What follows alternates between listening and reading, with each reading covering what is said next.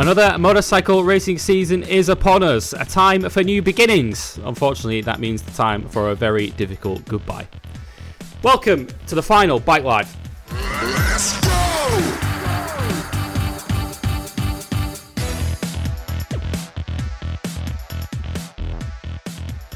Yes, for those that have been living under a rock, I will explain.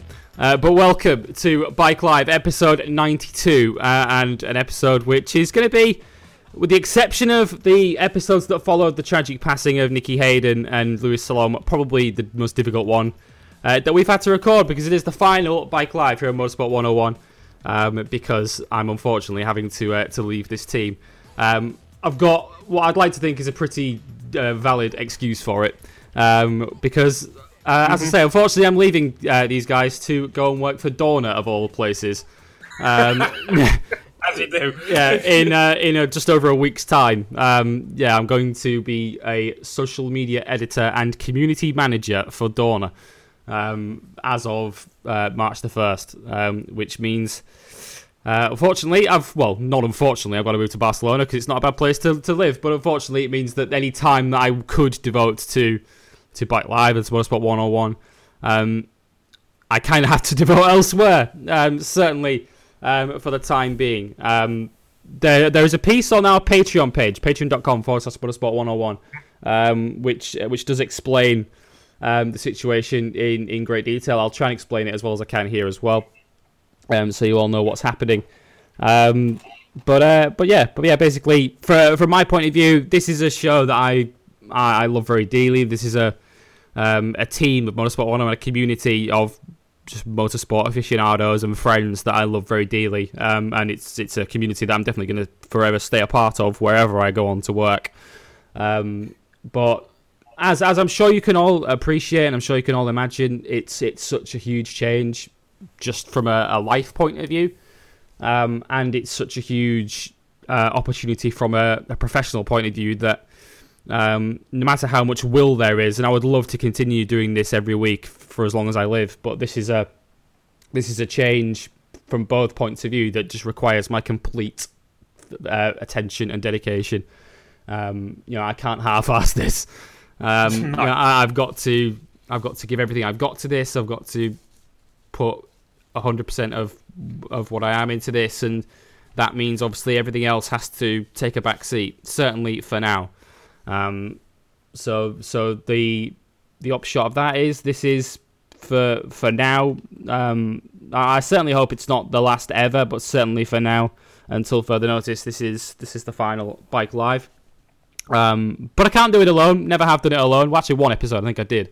But back in the Downforce days. But no, as ever, can't do it alone. And I've had the best time over the last 5 years since Bike Live first debuted, and over the last 2 years since it's been part of Motorsport 101's family, sharing these podcasts with Andre Harrison.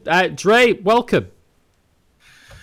A part of me deep down was always hoping this day would never come, but from an insider standpoint, I knew that Lewis had applied for this about 3 weeks ago, and I knew he was going to get it. You don't want to admit it to yourself because you kind of know the consequences of it, but it's like, because it never gets any easier to admit or take in, but I knew he was going to get it. And, I said it in the Patreon piece I put on there a couple of days ago. I mean, to be honest, that wasn't meant to be due out for another week, but I didn't realise until listening back to it the other day that our latest episode of M101, which went live last night, at time of recording on Thursday, February 21st, that it was mentioned at the end of the show. It was, yeah. So I was like, shit, I kind of have to do it now, haven't I?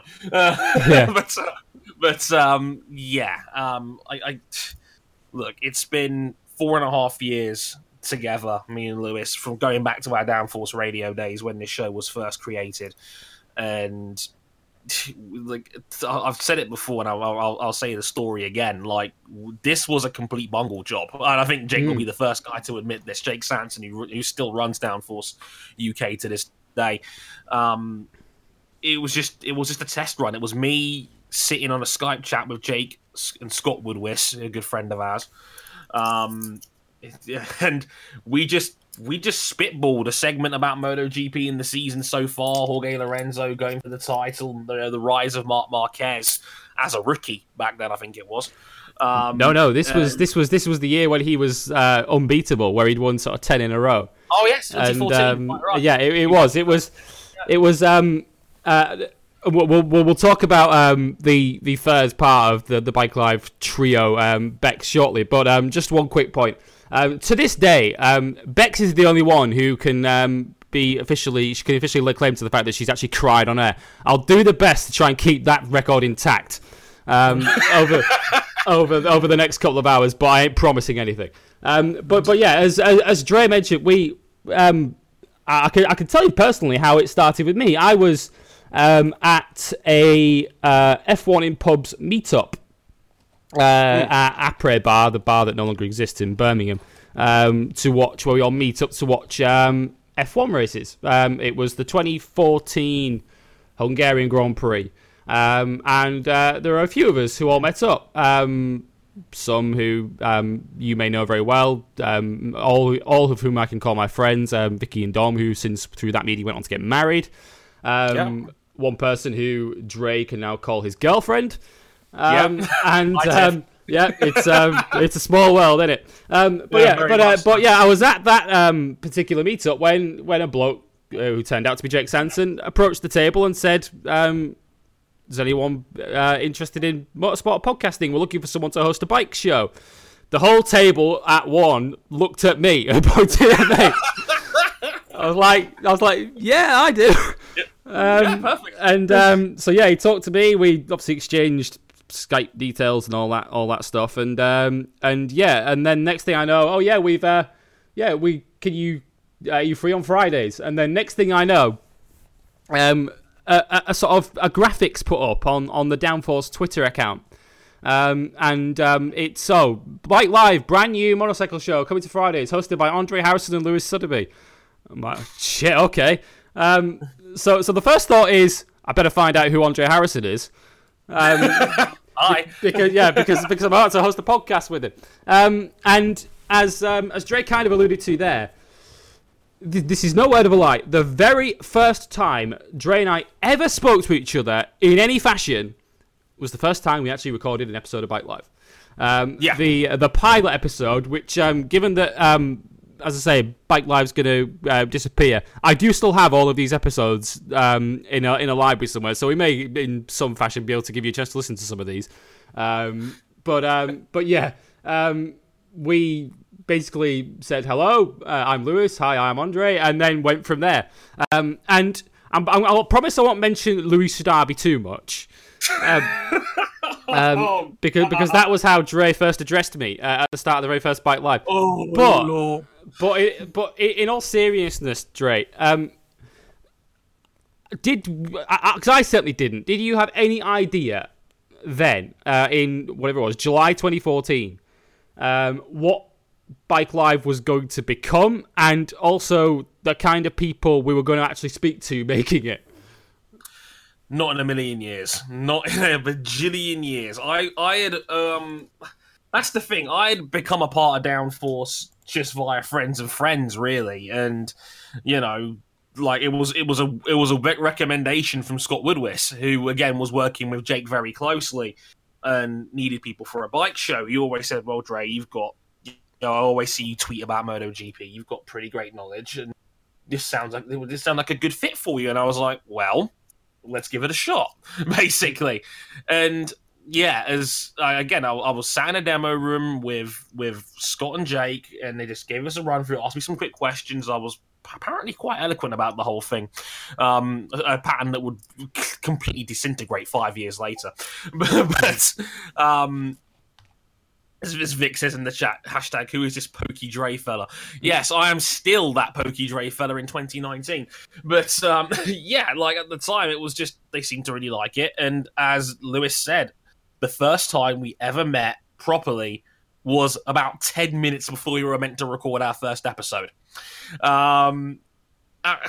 I had no idea what this show would become. At the time, I was still just getting my feet in the water with Downforce. There was a few recognisable guys that I knew from there.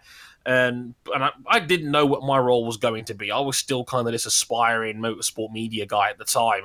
I'd done many an F1. I was an F1 video game YouTuber back then. I was part of that little fanboy fraternity for a good few years. I think it was a good 4 years I spent nowadays. I started making gaming videos back in 2011. Yeah, I was still trying to find ways of getting my name out there, basically, and I thought this was a good opportunity. And little did we know the monster that we had created. Within seconds of our first episode, me bungling Lewis's name. Little did we know what we were going to get ourselves into. And yeah, we did about, I think it was something like 96, 97 shows with Downforce in the end over the course of, I think, a good 3 and a bit years. In the end, it was mental, and like the craziest thing about it is that me and Lewis clicked from day one. We just started talking about bikes, and it just fell into place. It was just so natural, and like I've been very fortunate to do a lot of podcasts with a lot of people. I've been in a lot of projects with a lot of people. I've never clicked with anyone like I've clicked with Lewis. Seriously, it was just like that, and it just happened. Like unlike anything that anyone I've ever worked with, and I've known people, known Lewis, and like King, for example. I've known King for 7 years, and it took us a while to find our feet in this, and to find what made it work for us on that sense. Lewis, we clicked from day one, and it was actually quite scary. By the time we were 3 or 4 weeks in, it was just clockwork. We just showed up at this time in a Skype chat. Our producer Lester Forbes was in there. He'd press record, then go off and watch the F1 show somewhere, and basically just leave us to it. And it worked. It really worked. And as the show grew, as our presenting core grew for a little while as well, it was bliss. And we just had a home to talk about bikes for a couple of hours at a time. And it worked. It was a beautiful friendship. It really worked. I generally think that with stuff like this, when you've got like-minded people who not necessarily are particularly experienced in making shows like this, but I think when they both know what a good show sounds like, and when they both obviously I've got a collective will to make it work, I think it just clicks from there. And it in many ways didn't feel like a live show in many respects. It just felt like this show kind of is, just two mates just shooting the breeze about the sport that they love, and that's kind of what it became. And via that, we, as Dre mentioned, our presenting team grew by a third, and Rebecca James joined us. Now Bex obviously hasn't been as much of a part as in the Motorsport 101 days due to her ever increasing work commitments, and we miss her, and we love her to bits, and we continue to wish her all the best in whatever she goes on to do in her career. But I would never say that the show was more or less fun with an extra person, because I mean we have a great time with just the two of us.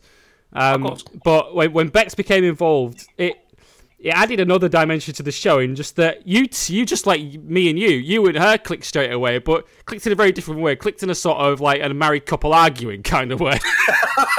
Yeah, very much so. I mean, for those guys that don't know me all that well, I'm a very competitive person. I'm very competitive, and if you're listening to this show, you've listened to Motorsport 101 most likely, and you've listened to how I am. Like, I have never been afraid to speak my mind on a lot of things.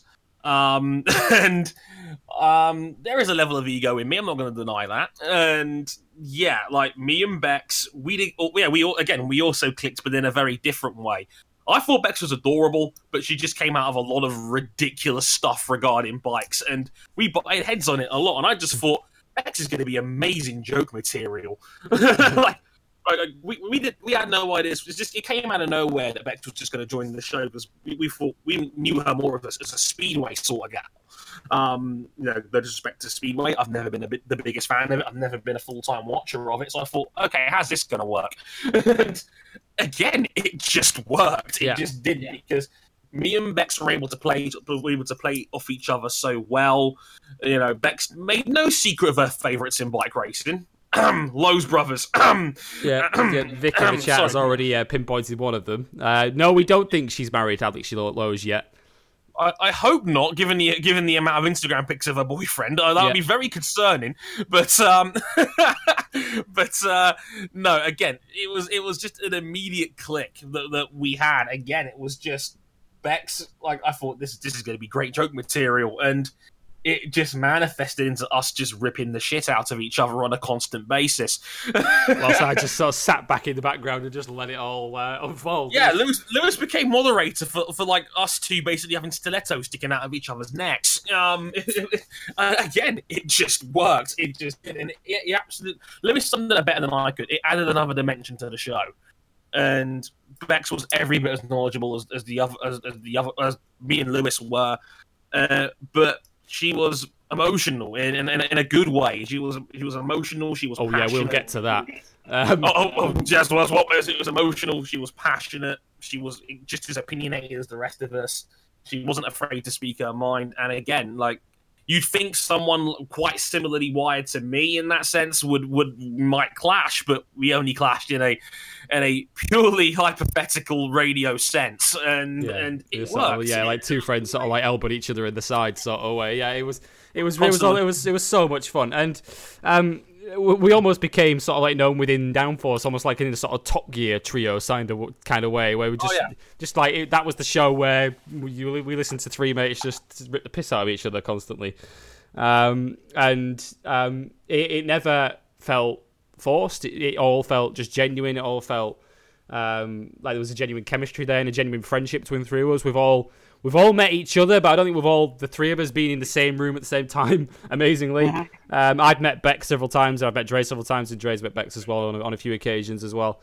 And it's amazing how just what's something that started just as a sort of little pilot, little podcast has become that. And it just shows the power of motorsport, first of all, to bring people together, and also the power of podcasts like this one. But yeah, Dre mentioned that Bex can be emotional.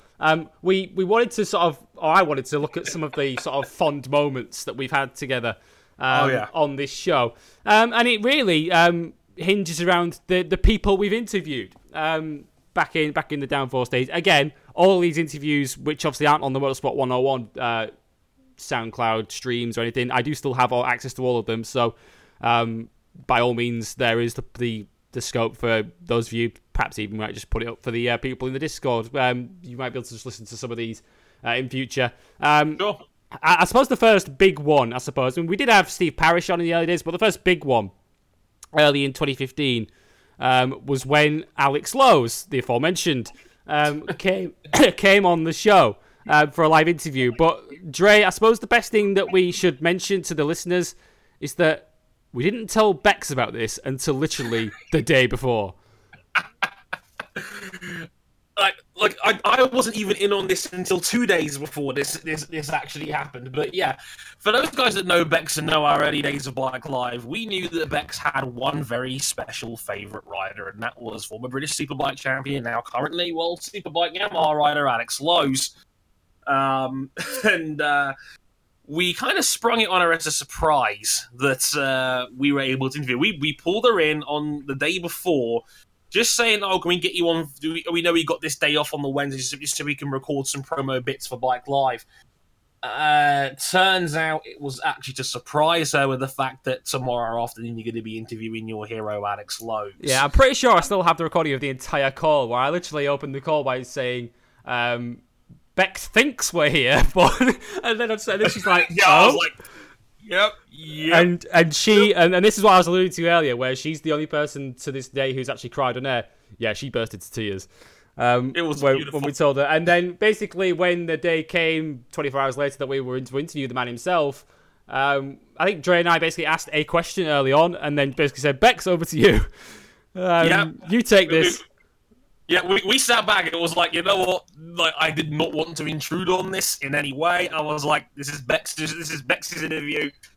This is her baby. It did feel like we were Let best her men at a have wedding for a little bit of it, but yeah, it was gotcha. it was a fantastic just moment just to hear the obviously she was overcome and she was just overjoyed by the fact that she was going to interview her hero on air, and that's one thing I love about Bike Live, how we've been able to make moments like this happen. I mean, a very personal one for me would be interviewing Bradley Smith, who we interviewed. I think this was also 2015. It was because that was his mega season. It was either that season or the season after, because it was the year he first won the 8 Hour. We interviewed him a week after he'd won the 8 Hour. And those who obviously know me from the early days of Bike Live know that Bradley Smith was the rider that I watched MotoGP in the early days and watched Moto2 and 125s as a fan of. So to interview him was a great moment for me, and it has similarities to this job that I'm now taking on, because it was very much well, do you know what? Let's just send an email off asking the question, and then we'll figure the rest out later. Sure. And little did we know that we'd get an interview back from his manager at the time saying, "Sure, you can interview him. What time works best for you?" It's like, yeah, okay. It's like, holy shit. It's amazing how that whole sort of process moved along. Dre, I mean, I'm sure you have personal highlights. One I want to pick up on from the people we've interviewed is Nicky Hayden, who it carries on much greater significance and much greater emotional weight now, given his tragic death a year and a half ago. But of all of the people we've spoken to and interviewed on this show over the last 5 years, all of them are absolute superstars within their sport. They're all amazing people, but I think there's probably only one that we can genuinely say is a legend of the sport, and only one of them that we could say is a hero of ours. And Nicky Hayden is a hero and always will be a hero of ours. Oh god, yeah. I mean, I've been very fortunate to say I've interviewed 3 world champions on this show. But if somebody put a gun to my head right now and said, "What was your favourite interview?" I'd say Nicky Hayden without even hesitating. And that's no disrespect to anyone else you've had on the show, but Nicky Hayden is a bona fide legend, and of course it would only hold much more significance a year later when he would sadly have the tragic accident that would later have him pass away. But he's the only interview I've had where I felt genuinely starstruck. And it was even funnier because we got time differences wrong. Of course, how did we forget that, of course, Nicky Hayden lives in Texas, and it wasn't the Eastern time zone where it's 5 hours behind, it was 6 because he's in the mountain zone. I had to take the L on that one. I thought I basically looked up the time for Kentucky and rang him for that. So we accidentally, as Victor was at, us pair of morons accidentally woke Nicky Hayden up out of bed an hour early. Yes, we had Nicky Hayden's personal phone number. Do you know what's great about that, though, is that he didn't tell us to fuck off. He didn't say, "Oh yeah, bring me in an hour." He was like, "We'll do it now then." He's fantastic. He literally just got up out of bed. These 2 pokey British lads have rung him up for an interview an hour ahead of schedule. And then Nicky was like, "Yeah, let's do it now. It's not a big deal." And we just spent 25 minutes interviewing him. And he's, again, just what you see on TV is exactly what you get with Nicky Hayden. He is just a gentleman, a delightfully happy, positive, enthusiastic human being. And he spoke candidly about 2006, his world championship year, his teammate Danny Pedrosa, the move to World Superbikes. He just won at Sepang just before we spoke to him. Just won his final ever Grand Prix, that epic wet race at Sepang in World Superbikes, his one and only win in World Superbikes, and one of the few guys to ever win MotoGP and World Superbike races. A pretty rare club in general, to be honest. But like you said, it was a complete career retrospective on Nicky, and he was candid and polite and honest. And even though we woke it up an hour early, he still gave us a tremendous interview. the positivity and the radiance that came off him was unlike anyone else I've ever interviewed. It shone through when we were talking to him, despite probably being quite jet lagged.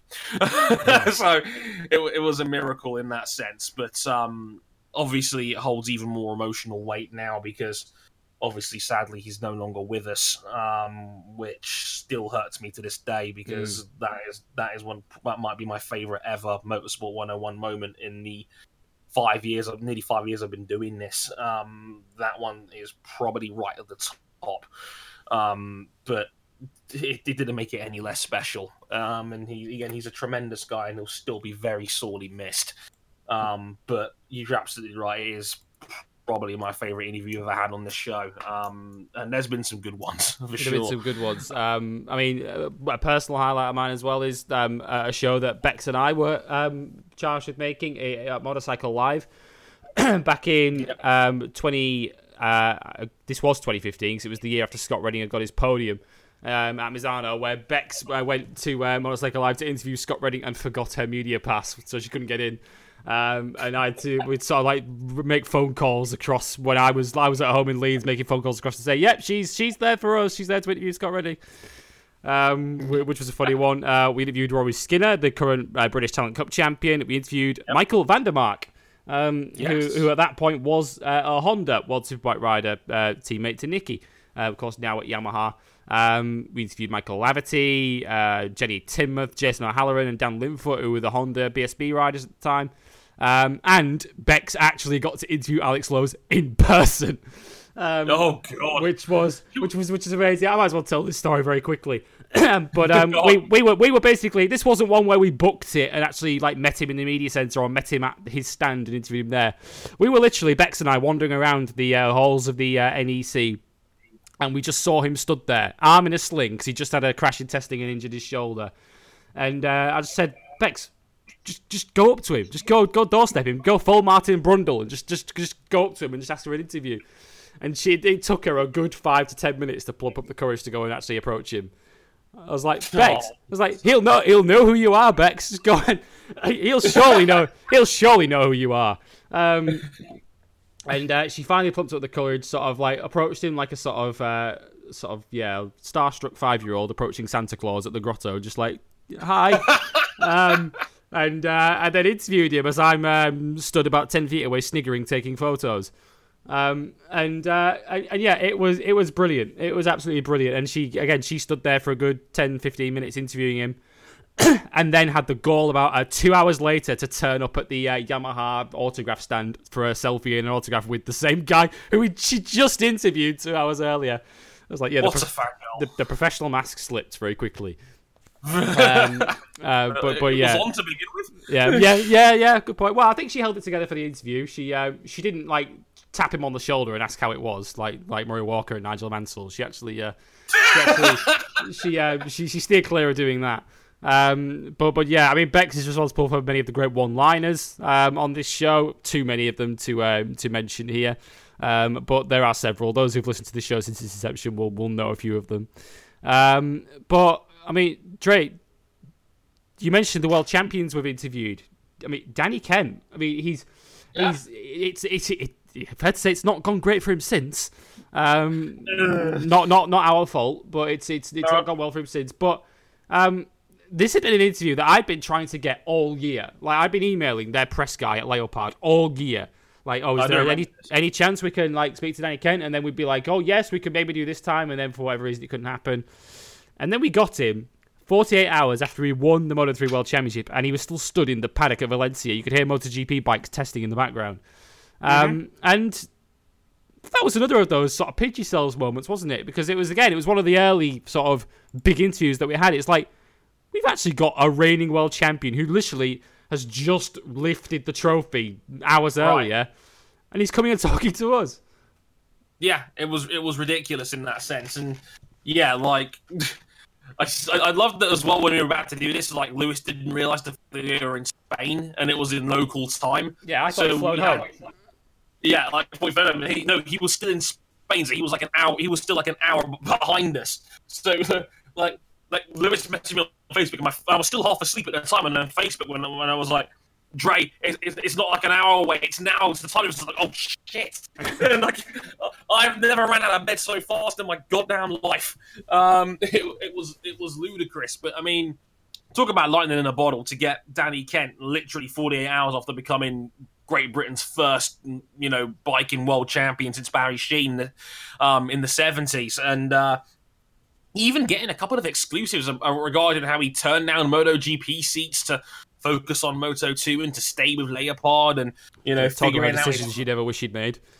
Yeah, like How different might his career have been?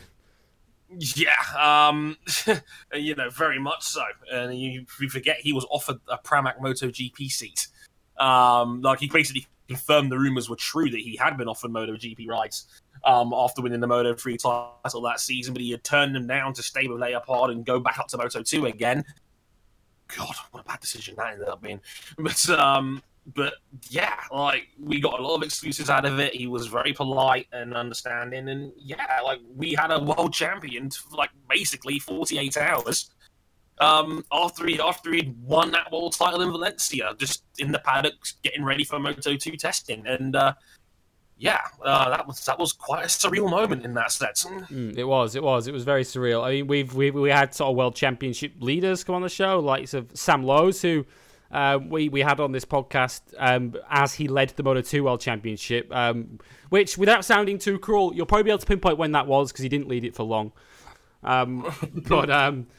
We had Brad Binder on as well, as he led the Moto3 World Championship, and obviously would go on to win that title. We interviewed him. Nicest man in the world. Nicest man in the world. We interviewed him shortly after he'd won his first Grand Prix from the back of the grid at Jerez. A race that, I mean, all the years I've done this show, that's still one of the great rides I've seen. Oh, God, whilst doing this show. And as Dre said, just the nicest bloke. He, rather than us thanking him at the end of the interview, he thanked us. It's like you're just like you're either too nice or you are genuinely just the nicest man in the world. Like you're just doing this to sound polite, or you are just genuinely the nicest guy in the world. So polite. And we thanked him for that. There've been some repeat guests. Alex Lowes, I mentioned, is one. James Rispoli, we have to mention. Oh my God! I mean, not all of you may not know this guy because he does race in the support classes of the British Superbike program. He races in. I believe last year he was in Super Stock one. No, was he Super Sport or Stock 1000? He was one of the two. Super Stock 1000. Yeah, and I know at the time we interviewed him, he was Super Sport, as he was trying to move up to Super Bikes. First of all, Bex saying that she loved his accent without realising that he was listening was magnificent. Hilarious. Yeah, we interviewed him. We then lost the audio on Rispoli, so we assumed the line had dropped. And as we're waiting to get him back, Bex just says candidly, "Gosh, I'm in love with his accent." And then we suddenly hear him laughing in the background. Then Bex just goes bright red. But he's another of the sort of the general nice guys that we've spoken to. A guy who just gets what connecting with the media and connecting with the fans in motorsport is all about. Oh God, yeah. As I said, James Rispoli, was one of the crowd favourites in BSB. I remember going to the season finale in 2015 and seeing JR phone fingers everywhere because they were handing them out to the fans. The man gets it. I say that in the brightest possible terms. Like when it comes to promotion, how to promote yourself, how to get fans in a series that obviously is still obscure in the grand scheme of things. Even though he did race in the top flight of British Superbikes for a season with the Anvil tag team alongside James Ellison. He gets it. He absolutely got it in terms of he brought a lot of that American style, promoting and branding that comes with being an athlete and a sportsman and took it into the UK, and it worked beautifully. And again, on top of that, just a thoroughly charismatic, entertaining, down-to-earth bloke. And yeah, we had him on twice. He was such a laugh, and yeah, just one of those guys that I will always admire because he's one of the guys that just got it. He absolutely got it from a marketing standpoint, and trust me, if there were more riders like James Rispoli out there, the sport would be even more popular than it is now because he absolutely nailed it from a promotion standpoint. Like the little things like foam fingers, having a helmet signed by all the fans in his last race in BSB. Always out there. He was in the paddock with a lot of people. He was in the crowds, just mingling with people. Just because he loves the fans and he loves the fact that people were paying money to see him race, and he gets it. He absolutely gets it from that standpoint, and he was an absolute delight to have on the show twice over. He was. One guy who I want to give a special mention to and talk about because he's possibly helped us, certainly in the Motorsport 101 days of this show, helped us more than anyone else, is Greg Haynes, who I've been delighted and had the pleasure to be able to call a friend from before I actually started doing this show back in 2014. I actually known him back in the days when MSN groups existed. That's how long ago it was. Good Lord! That's how actually me and him first came to talk to each other. And I've known each other ever since. And I actually look forward to actually be able to have the chance to meet this bloke in person now, because we'll actually live in the same city, bizarrely. Now that I'm going to be moving. But yeah, he's... I don't think we've ever lost sight of where we are with this show. It's not a mainstream show. It's a show that we still sort of jokingly call it a pokey motorcycle racing show. We've never taken ourselves too seriously. We've never taken ourselves too seriously. But there's one guy who's really helped us to try and spread the word of what we do, and he's always given us time. He's always he's even offered himself to us to speak to us whenever we want an interview. Greg Haynes, he's obviously in the days that obviously Bex has moved on to different things with her professional life. In some ways, Greg's almost become our new third panelist without offering us one on the show. And I want to take a personal moment. I mean, I'll do a few more thank yous and whatnots at the very end, but I have to thank Greg from the bottom of my heart for all the help he's given this show, both when we were with Downforce and with Motorsport 101, because we talked about one of the nicest guys in motorsport with Brad Binder. Greg's up there as well. He really is. A tremendous guy. Every time we had Greg on, he'd always give us more of his time than he was planning, to the point where he'd even off dinner with his girlfriend at one point. By the time he got to the end of our here. Greg is the nicest guy, and he's always been incredibly generous, and he's one of the few guys that we've had on the show that looks like he's genuinely enjoyed just being here with us, and that is the greatest honor we could have on this show, is that, guys like Greg, who, not only is a brilliant journalist, a brilliant commentator, but also now getting full-on TV anchoring gigs, hosting British Superbikes highlights on ITV. If you've ever watched any of those, that's him, basically. If you watch when you watch the World Superbikes this weekend, that's his voice you can hear calling the action. Absolutely, and he's brilliant at it. Yeah, he's never been anything but just super helpful to us. As I say, to the point there where he'd actually sort of offer himself to us, basically messaging me saying, "Oh, hey, anytime you fancy an interview, just let me know." And it's just little touches like that he doesn't have to do. With the job he has, and hell, he has his own podcast, the Full Throttle podcast on Eurosport, that he's so good at. And well worth the listen. Tell him we sent you. Given that we're going to be absent for the time being, you have our permission to listen to that for your bike fix instead. Although I dare say, without putting words in Dre's mouth, that we may incorporate motorcycle racing back into Motorsport 101. Maybe a little bit in the months ahead, in the absence of Bike Live. For the bottom of my heart to Greg, a huge thank you. And to underline, I don't think I'm disclosing something that he wanted to remain private here, but just from a very personal point of view, just to show you what a nice guy he is. The day that I actually revealed that I was getting this job, that I was going to be moving to Barcelona and working for Dorna, one of the first people to message me was Greg Haynes saying, "Congratulations on the news. Let me know if you need any help, and good luck." Which just means the world for someone like that, to not just the fact that I consider him a friend, but he clearly considers us friends as well, and that he'd help us out any time we need it. It means it means the absolute world to me and to us for everything he's done for this show. Of all the guests we've had on the show, there's been a lot of amazing stories and incidents and just in general in motorcycle racing in the time we've been on this show. And I think the one that stands out more than any other, I think it was around the time that I think more people listened to Bike Live than ever before, was when Sepang 2015 came up. Good. I mean, I don't know about you, Dre, but I mean, we'll talk about that whole week for a bit, I suppose. In that, when that incident happened, when it unfolded from the Thursday press conference to that moment on the Sunday when Rossi and Marquez tangled at turn 15 at Sepang. I was pretty much from that moment thinking, sort of taking a big deep breath, thinking, wow, Friday's Bike Live is going to be interesting. Interested? Yeah. That's the word you use. Oh, man. When that happened and when that race finished and the impact that it had, I mean, I'm going to stress this again for the record. I cannot remember the amount of time MotoGP had ever had that level of buzz. Just the significance of what had happened. Basically, in a sense, Valentino Rossi had a meltdown in that sense. He basically didn't want this rapscallion's actions no more. Whether there was a kick or no kick, I'll let you guys at home debate.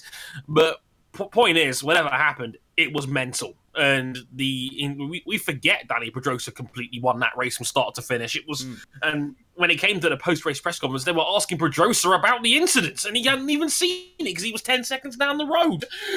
So Pedrosa's win had gotten promptly forgotten about. But it was a mental. I would say as much as a month. I would say it was mental because it goes back to Phillip Island. If you want to tell the full story of it, it went back to Phillip Island and Rossi accusing Marquez of deliberately backing the pack up, where the Honda guys were basically saying, no, we had to because we felt it was overheating, and if we kept going, we would have crashed. So, yes, they did ease off, but there was a good reason for why they eased off in the eyes of the Honda camp. Depends which side you want to believe, really, on that one. But it got to the point where Sepang on Thursday, Rossi had brought in Marquez's lap times and was showing off his telemetry to the media.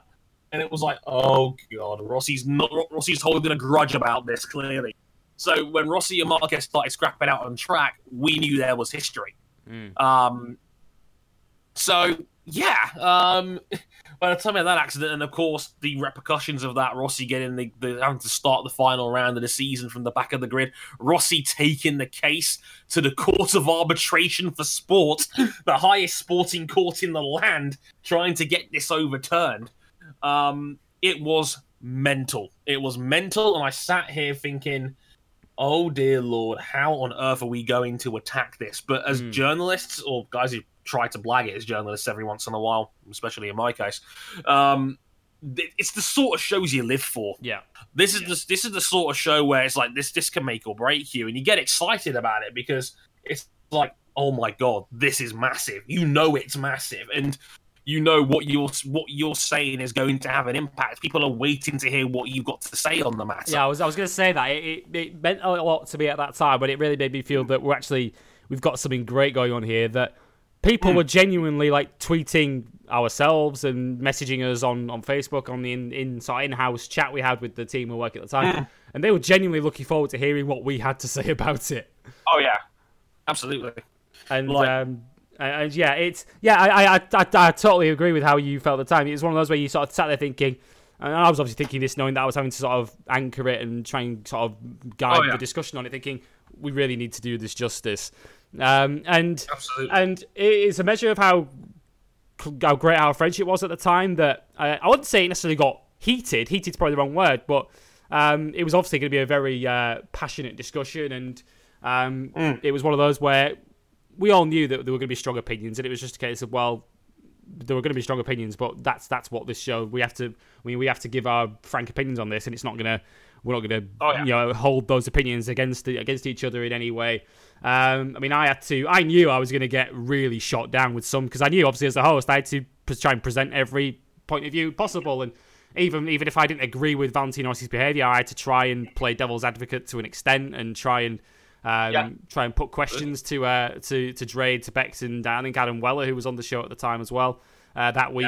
For what they thought of it, and I knew asking some of the questions that I was going to get absolutely shot down in flames, but I knew these were questions that needed asking. Absolutely. And yeah, it is one of those shows that you just got such, as Dre said, you just got such a buzz coming to make that show, and yeah, I think we did it justice in the end. I think it went well in the end. We enjoyed doing it. And a lot of people tuned in to listen to it. These were back in the days when the show actually went out live and people were actually in the same way that this Discord server is now, but on a slightly bigger scale. Where there's a sort of live chat that accompanied the live streaming page, and you could sort of send messages in and ask questions as the show went along, and we could incorporate that into the show. Of course, since then we've moved on to the Motorsport 101 platform and the very tricky Skype call that we all had to have with Jake of Downforce to reveal to him that we were departing the team, which wasn't easy, but he understood and he wished us all the best, and he was terrific with that. He didn't hold any of that against us. He understood our reasons and wished us the very best, which was great of him. And of course, I'll always be indebted to Jake for giving us this opportunity to begin with. But it's been an incredible ride. It's been an incredible 5 years, as I mentioned, doing this show across the two platforms that we've done it on, and the last couple of years for Motorsport 101. It's been great fun. It's enabled me to get in touch with a number of you who are either listening live or are listening in on early access or just listening on the downloaded podcast, who whether you are fans of the show or whether you just enjoy listening to it occasionally, or whether you are genuine friends, as many of you are. I love each and every one of you, and it's going to be very, very hard to leave this all behind. Before this does wrap up, though, because this show's still got plenty of time to run yet, what we decided, we do, is, given that there's obviously not going to be any sort of official World Superbike season preview from us, as though that was what this week's show was supposed to be, before everything changed. And obviously we're not going to have any chance to preview what's coming up in MotoGP and in motorcycle racing in general this year. We thought we'd spend a little bit of time on our last show talking about that. So let's start with World Superbikes, which gets underway this very weekend. And I suppose we've got no plan whatsoever how we're going to sort of shape this preview, so we'll just sort of wing it.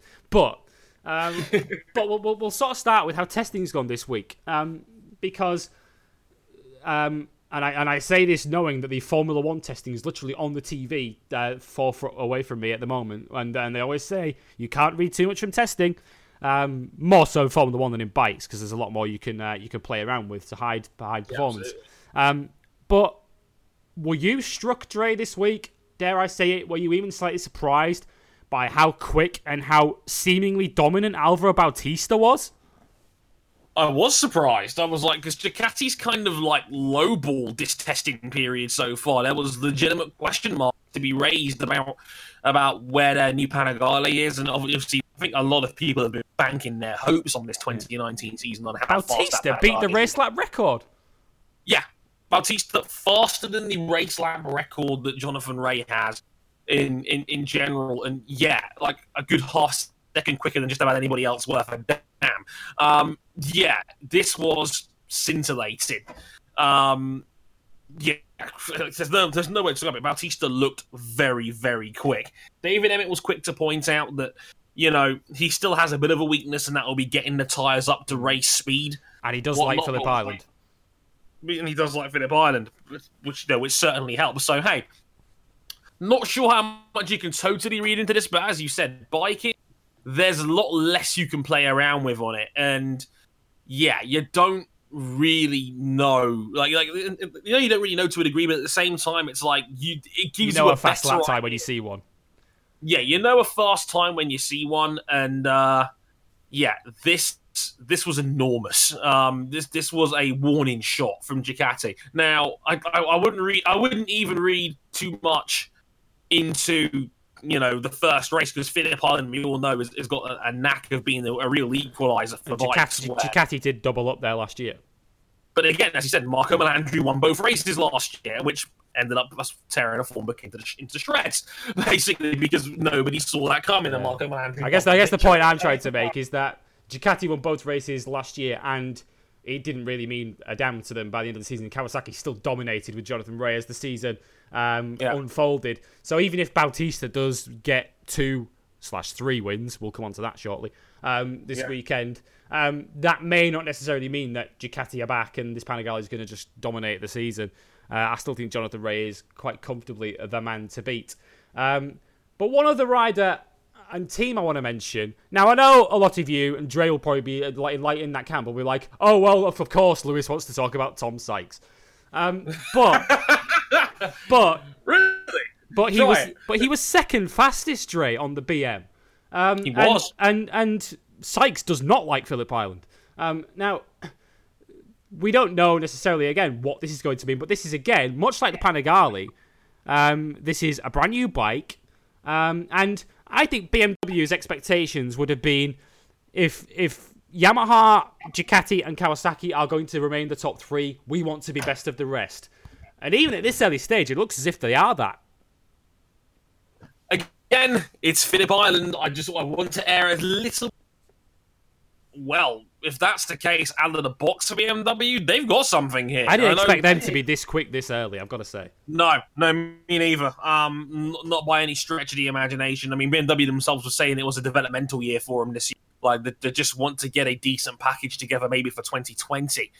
Was BMW's first aim when they announced the partnership with Sean Mir, unveiled the bike and their lineup, and you know, like we said at the time, there's a lot of promise about this BMW team. The S1000RR is a very, very fast, very high-selling bike. People love it. It is a popular motorcycle, but no one's ever really given it much mind to try and maximize its full potential in race form. And this is it. This is that project now.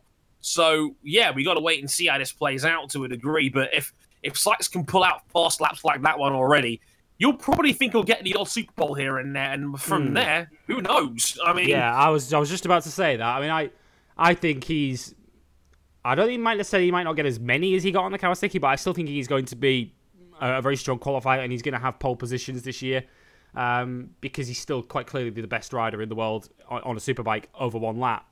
But I wouldn't be surprised, I'll say it here and now, if we see him win a Super Pole race this year. And I wouldn't be surprised if that's what BMW target on a race weekend. Of course, there aren't as many points up for grabs in it, and we'll explain for those that aren't fully up to speed of what the Super Pole race is shortly. But it's a sprint race on the Sunday, where the Super Pole session, the qualifying session on the Saturday, sets the grid for it. So if Sykes is still a good Super Pole rider, if he's still starting up the front and qualifying up the front, then I think a rider like Tom Sykes, who hasn't always been the best at managing his tyres through a race, for instance, and he's obviously very, very good over shorter runs rather than longer runs. That Super Pole / sprint race, whatever you want to call it, might well just play to his strengths and play into his hands perfectly. Just to basically go out there and put in 10 qualifying laps, and get a win on the board, even though they don't count strictly towards the all-time records of wins in World Superbikes, which is why we better discuss that now. The Super Pole race, Dre. Yes. Because World Superbikes is now going to have 3 races per weekend. World Supersport will still have 1. And we've got an update on the World Supersport race this weekend to bring you shortly. The first and third races, as they will be in the chronology, in the order, are essentially the same as the races you had last year. One on Saturday afternoon, and one on Sunday afternoon. The Saturday afternoon race 1, the grid will be set by the Super Pole session, as was always the case, although Super Pole will now just be one 25-minute session rather than 2 split sessions.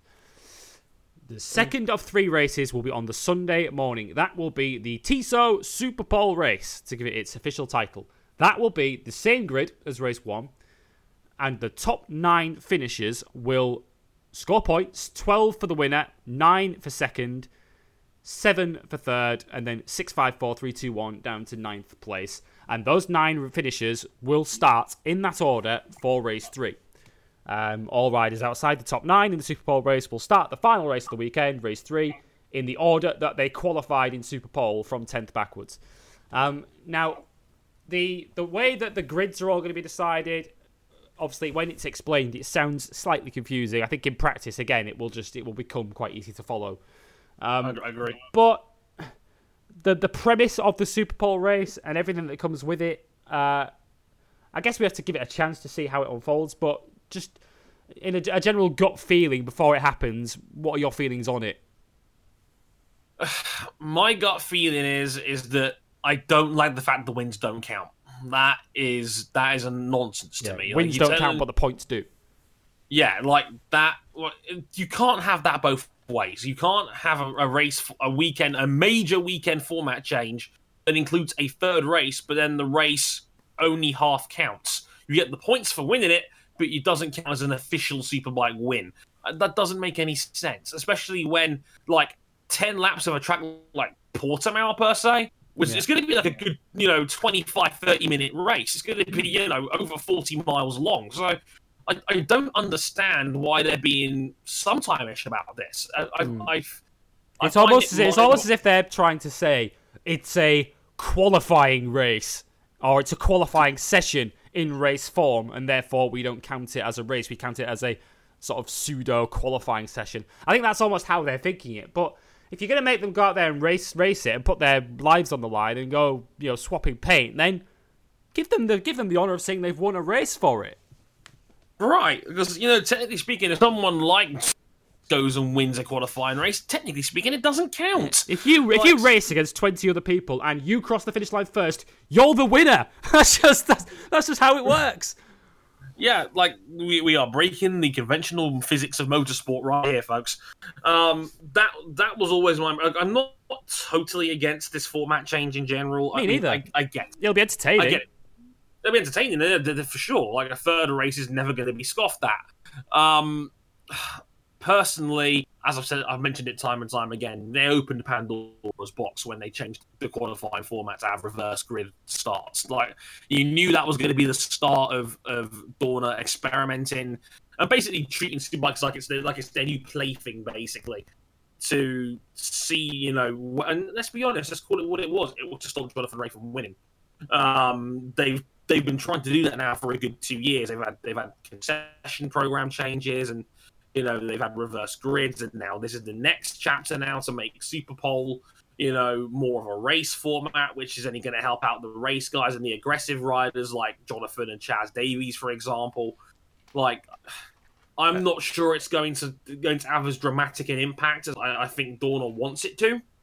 No, especially now that the reverse grid's gone. Yeah, exactly. So if you're good in race formats, you will always do well here. Period. So again, we'll have to wait and see how it plays out in practice. But my gut feeling is that I don't think it's going to have the impact that Dorna wants it to. No, I don't. I think what it will lend itself to is that Super Bowl race. If it gives itself 10 laps, especially at Phillip Island this weekend, given that the field isn't going to break up, it's going to stay together for the full 10 laps. We know that because it pretty much stays together over the full 22 laps normally, but. Even when you see World Superbike races at Phillip Island where a race leader or a group of 2 or 3 breaks away, it's usually in the second half of the race that it happens. So I think a 10-lap race is just short enough to keep the bulk of the competitive guys together from start to finish. And I think it'll lend itself to some of those sort of midfield / top 10 guys who, Yamaha might be slightly better than that level now. They may be the ultimate number 2 to Kawasaki this year. We'll have to wait and see. But certainly the likes of BMW, the likes of Altea Moriwaki Honda, for instance, with Kamiya, Eugene Laverty perhaps on the sort of privateer Ducati that he'll be on this season. Riders like that who perhaps don't get, and the GRT Yamahas of Melandri and Cortese, they might be the kind of guys that they're not going to be challenging for wins regularly. You wouldn't think. Melandri might be an exception to that, but they're not going to be challenging for wins too regularly. They will probably see that Super Bowl race as an opportunity. Let's just throw the kitchen sink at it. Let's throw a Hail Mary at it. Let's have a few dive bombs. Let's try and get ourselves to the front, because even if we hit the fence, even if we go down, we're probably only going to be starting 10th, 11th, 12th for the final race of the weekend. based on where we qualified at the start of the weekend, and we're not losing that much. I Right. think I think that's what it's going to be. And you're not going to tell me that, say, if Tom Sykes or Cortese or Bautista, for instance, who's not obviously new to the series, if he wins that Super Bowl race on Sunday morning, you're going to tell him that he's not won? Like, of course he has. It's very strange the way that is all mapped out. But I think it is going to produce entertainment. I don't think it's necessarily going to change the ultimate end result of the season. I still think Jonathan Ray is going to win the championship, and I think he's going to win it with something to spare. But I think it's probably going to give us a few more thrills and spills on the way. And obviously that Superweight is over such a short 10-lap sprint. More, I suppose, it's not about the fact that more could go wrong, but if something does go wrong, there is less time to put it right again. True. In that race. So we may see the odd surprise from that point of view. To take you through the field for this season very, very quickly, because there are a few changes. It's a field that I would say it's lost in quantity, but it's gained in quality. Sure. That's how I'd phrase it, because I think there is a greater depth of strong riders. I don't think there are any dossers, to use a Tyson Fury expression, on this grid. But if I give you the full entry list, Kawasaki Racing Team retain Jonathan Ray. They bring in the reigning British champion Leon Haslam. Moriwaki Altea Honda Racing Team. This is now a full factory Honda team. Leon Kamiya remains. Yuichi Kianari, another British champion, of course of the past in his case, joins him. Chaz Davis and Alvaro Bautista are the new Aruba Ducati lineup with a new Panigale V4R. GRT Yamaha have moved up from the Super Sport Championship, bringing Sandro Cortese across from the Calio team into the GRT team in the Superbike class, and Marco Melandri. Cortese, of course, is the reigning Supersport champion. The Barney team have Michael Ruben Rinaldi, who, of course, has been brought in by Ducati to replace Xavi Forés. Pata Yamaha's official World Superbike team retains Alex Lowe's and Michael van der Mark. Lowe's, by the way, has been very strong in testing. BMW Motorrad World Superbike team. This is a new full factory BMW squad with Tom Sykes and the reigning Stock 1000 champion Marcus Reiterberger. Leandro Ricciardo rides for Oralac for the Oralac Kawasaki team on a Kawasaki ZX-10R. Eugene Laverty is with Go 11 on that new Panigale. Alessandro Del Bianco, former Super Stock 1000 rider, he's with the Altea Junior team, essentially, on another Honda. Toprak Razgatiogu stays at Pacetti, which is now called Turkish Pacetti Racing. It's a bright red livery now that he has. And Jordi Torres now rides for Team Pedicini Racing by Global Service Solutions, snappily titled, on a Kawasaki ZX-10R. And has already been entertaining the masses with his Instagram content this week from Australia. It's only less than 20 regular riders, Dre, for the field. It's an 18-rider entry list, which is a shame. I think you'd like to see 20 to 24 riders, I think, on the grid. I think that's a good number. 18 seems too few. But of the 18 we've got, I think the general across-the-board strength in depth is stronger than last year. No, I agree. You think you're spot on in what you said. I think it's a grid that's more based on quality than it is quantity. Yeah, I mean, it does remind me a little bit of the early 10s in MotoGP when they only had like 17, 18 full-time riders. That's never the greatest thing to see. I mean, especially in a sport that's got a 15-point scoring system. So, that's a little bit tetchy where that's concerned. But, in terms of who we do have out there, as you say, I think it is the strongest field that they've had in many a year. There's quality up and down the field. There's no dossers. There's no obvious influence of guys who and whatnot. And yeah, I think overall it's a very strong field. Yeah, I agree. It's going to produce some exciting racing, and the fact that we have factories like Honda and BMW now who have decided that they want to throw some more money at this to try and bring Kawasaki back towards them is promising for the sport going forward. And Ducati, of course, throwing essentially a MotoGP bike for the road up against it as well in the form of the new Panigale. Again, it's promising. Kawasaki, of course, outstanding still. They've got a new bike with more revs on it for this year, so they're not exactly going to be any less strong than they were last year.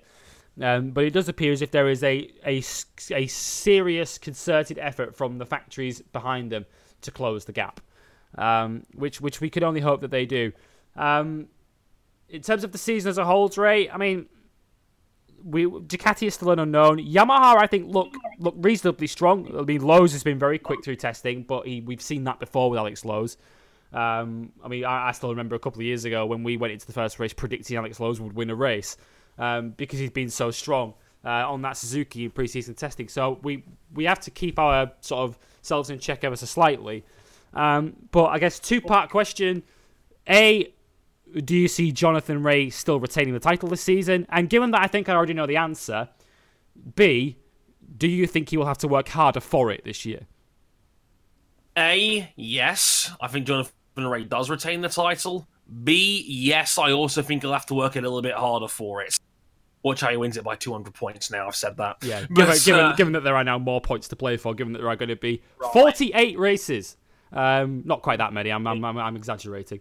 But there are 3 races per weekend across a 13-round season. So we have 39 races over the course of the season. Or, I don't know, what's the breakdown of that? 32 and a half. If you only count the Super Bowl race as half a race. But yeah, so there are more points up for grabs than ever before. So in theory, he might win the championship by even more points. It might. The fact that there are more points to be picked up might mean that Rea wins it earlier. Who knows? But I agree with you. I think he still retains the championship. I think he's going to become the first ever 5-time World Superbike champion. But I think he may have to wait until maybe even the final weekend in Qatar before he actually wraps it up. I think if the season goes to the final weekend, I think it's been a general success because it means that the field has closed in and made him work a bit harder for it. We look forward to seeing how it goes. Very quickly before we talk a bit of MotoGP, the World Supersport Championship gets underway this weekend as well. The land of the batshit crazy, and they have started early, folks, because this weekend's opening World Supersport race of the season is officially flag to flag. They've announced this earlier today. Now, I cannot believe this seems to creep up on them every year, but hey, shock horror, guys, the tyres aren't going to last. In World Supersport, again. They say in World Superbikes it's not going to be an issue. It certainly won't be a bloody issue in the Super Pole race because it's only 10 laps. But in the Super Sport race, it's been shortened to 16 laps. No more than 10 laps on a set of tyres. Mid-race pit stops. Which was so fun in the fun for perhaps arguably the wrong reasons. In the second World Superbike race that we had there last year. But if ever World Supersport doesn't need an excuse to be friggin' insane, Dre, does it? But they've thrown one in. So this weekend's race is going to be crackers, even more so than normal. But as far as the season in Supersport goes, this is quite open, isn't it? Because we have the champion moving up, Sandro Cortese. We have the runner-up of last season, Lucas Mayas, switching teams to Kawasaki Puchetti from Yamaha. The team that many would have considered the strongest team in the class, GRT, has moved up to Superbike. But we still have a strong cast of characters. We still have Mayas. We still have Cluzel, who switched teams to GMT 94. And we have arguably the strongest team on paper, the Avon Bros team that will be running Caricasulo and Krimonaka. We still have De Rosa on an MV Agusta. It's a difficult class to pick a champion from this year. Yeah, definitely. I mean, again, the point is, when they were all on the we had 5 contenders for a little while. There's no getting around that. You could argue that there's 6 guys who can win this title. And I don't think that's changed. I mean, I think a lot of this will boil down to a couple of key factors. 1, how good is the Kawasaki? And if so, what effect will that have on Lucas Mayas? The team of Caricasulo and Krimonaka is very viable and very strong indeed. Krimonaka faded towards the end of last season, but started out like a rocket. Both have been very quick in testing, especially Caricasulo. Indeed, and of course, Jules Cluzel is still Jules Cluzel, still a ridiculously good defensive rider. Will probably lead from the front and is probably favourite going in. Yeah. So that is. Yeah, because we questioned, didn't we, on the last show we recorded that this new configuration of riding a bike that Cluzel was going to have to get to grips with, but essentially having to change gear with the other hand to previously that he'd been used to based on his injury. The immediate sort of takeaway from testing is that it doesn't appear to have slowed him down too much at all. He seems to have made the change, which was something we weren't sure of, but he's pretty much answered those questions already. He seems to be plenty competitive enough to challenge up the front. He'd be perfect for a Super Bowl race, wouldn't he, Cluzel? He'd just jump to the front, get the whole shot, and then raise the drawbridge up and try and hang on. But yeah, to take you through the Super Sport lineup very quickly, Rafa de Rosa stays with MV Agusta. This is going in number order, by the way, not in team order, so we're going to be lurching around the houses a bit. Maria Herrera is going to be racing in the series this year, alongside her Moto E commitments for the MS Yamaha team. Tom Taparis for the Landbridge Transport Yamaha. He's just a wild card this weekend for Phillip Island. He won't be a regular. Nacho Calero for Oralac. Alfonso Coppola stays in World Supersport, having made his debut last year as a European runner. He's going to be doing the full season this year. The former Supersport 300 runner-up. Cluzel at GMT 94. Krummenacker at Even Bros. Follini is going to be the second MV Agusta rider. Federico Follini, who of course was a Moto2 rider last year. There are a few of those moving across. Glenn Van Stralen, another former Supersport 300 rider. He's a full-time rider this season for EAB. Isaac Vinales is the replacement for Cortese at Callio Racing. So based on the fact that blokes named Vinales tend to go quite well on Yamahas, that's Callio's thinking. This season by bringing in his cousin, Maverick's cousin Isaac, to race for the Callio team this season. His teammate is Thomas Gradinger, who was the teammate to Cluzel at NRT last season. That team, of course, is now gone as well. Hannes Soma stays with the Race Days team. Lucas Mayas, who now runs 44 rather than 144 for the Kawasaki Pachetti team. Rob Hartog stays with his own team. Can't miss him on the lime green livery. Xavier Navond is one of the two ESS runners, so we won't see him until Aragon. Peter Sebastian is with the CIL Landlord Insurance team. Gabriel Ruyu, who was supposed to be a Superbike rider with Pedicini this year, but due to their lack of funding, he's going to be riding for them in Supersport instead.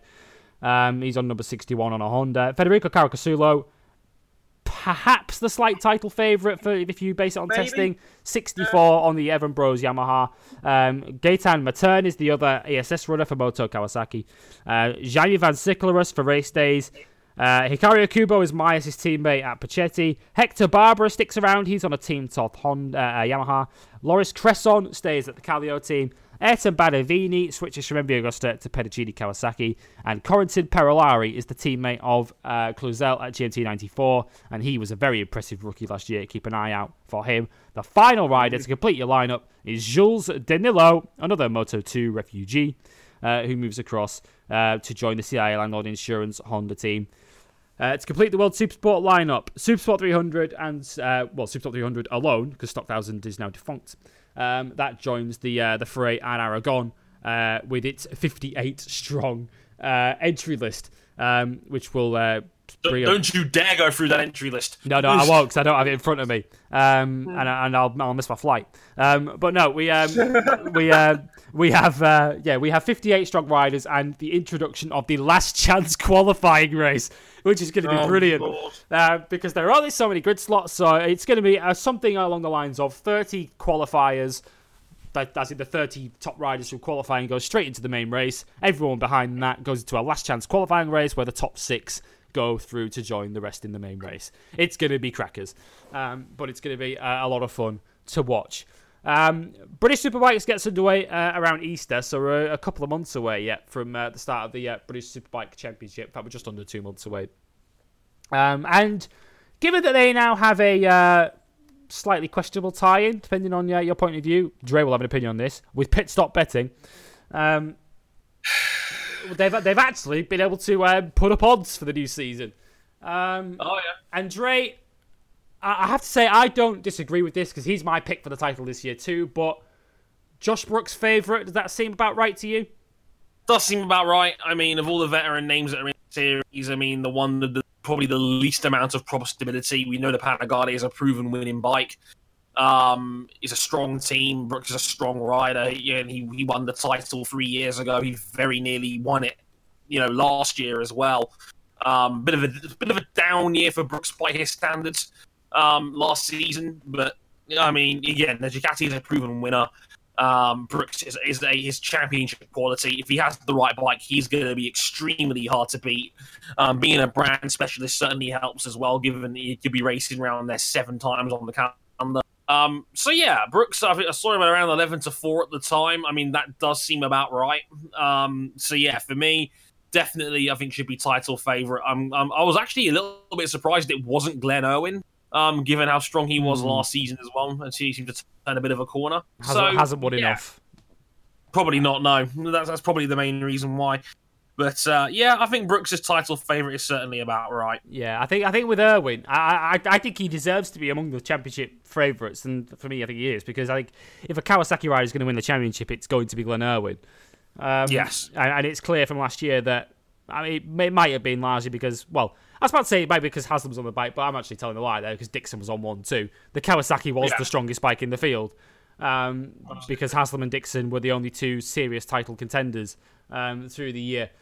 So if that bike still has an advantage over the field, then you'd think Glenn Irwin is the best place to exploit that. But as I say, because he's only taken a couple of wins in his career in BSB.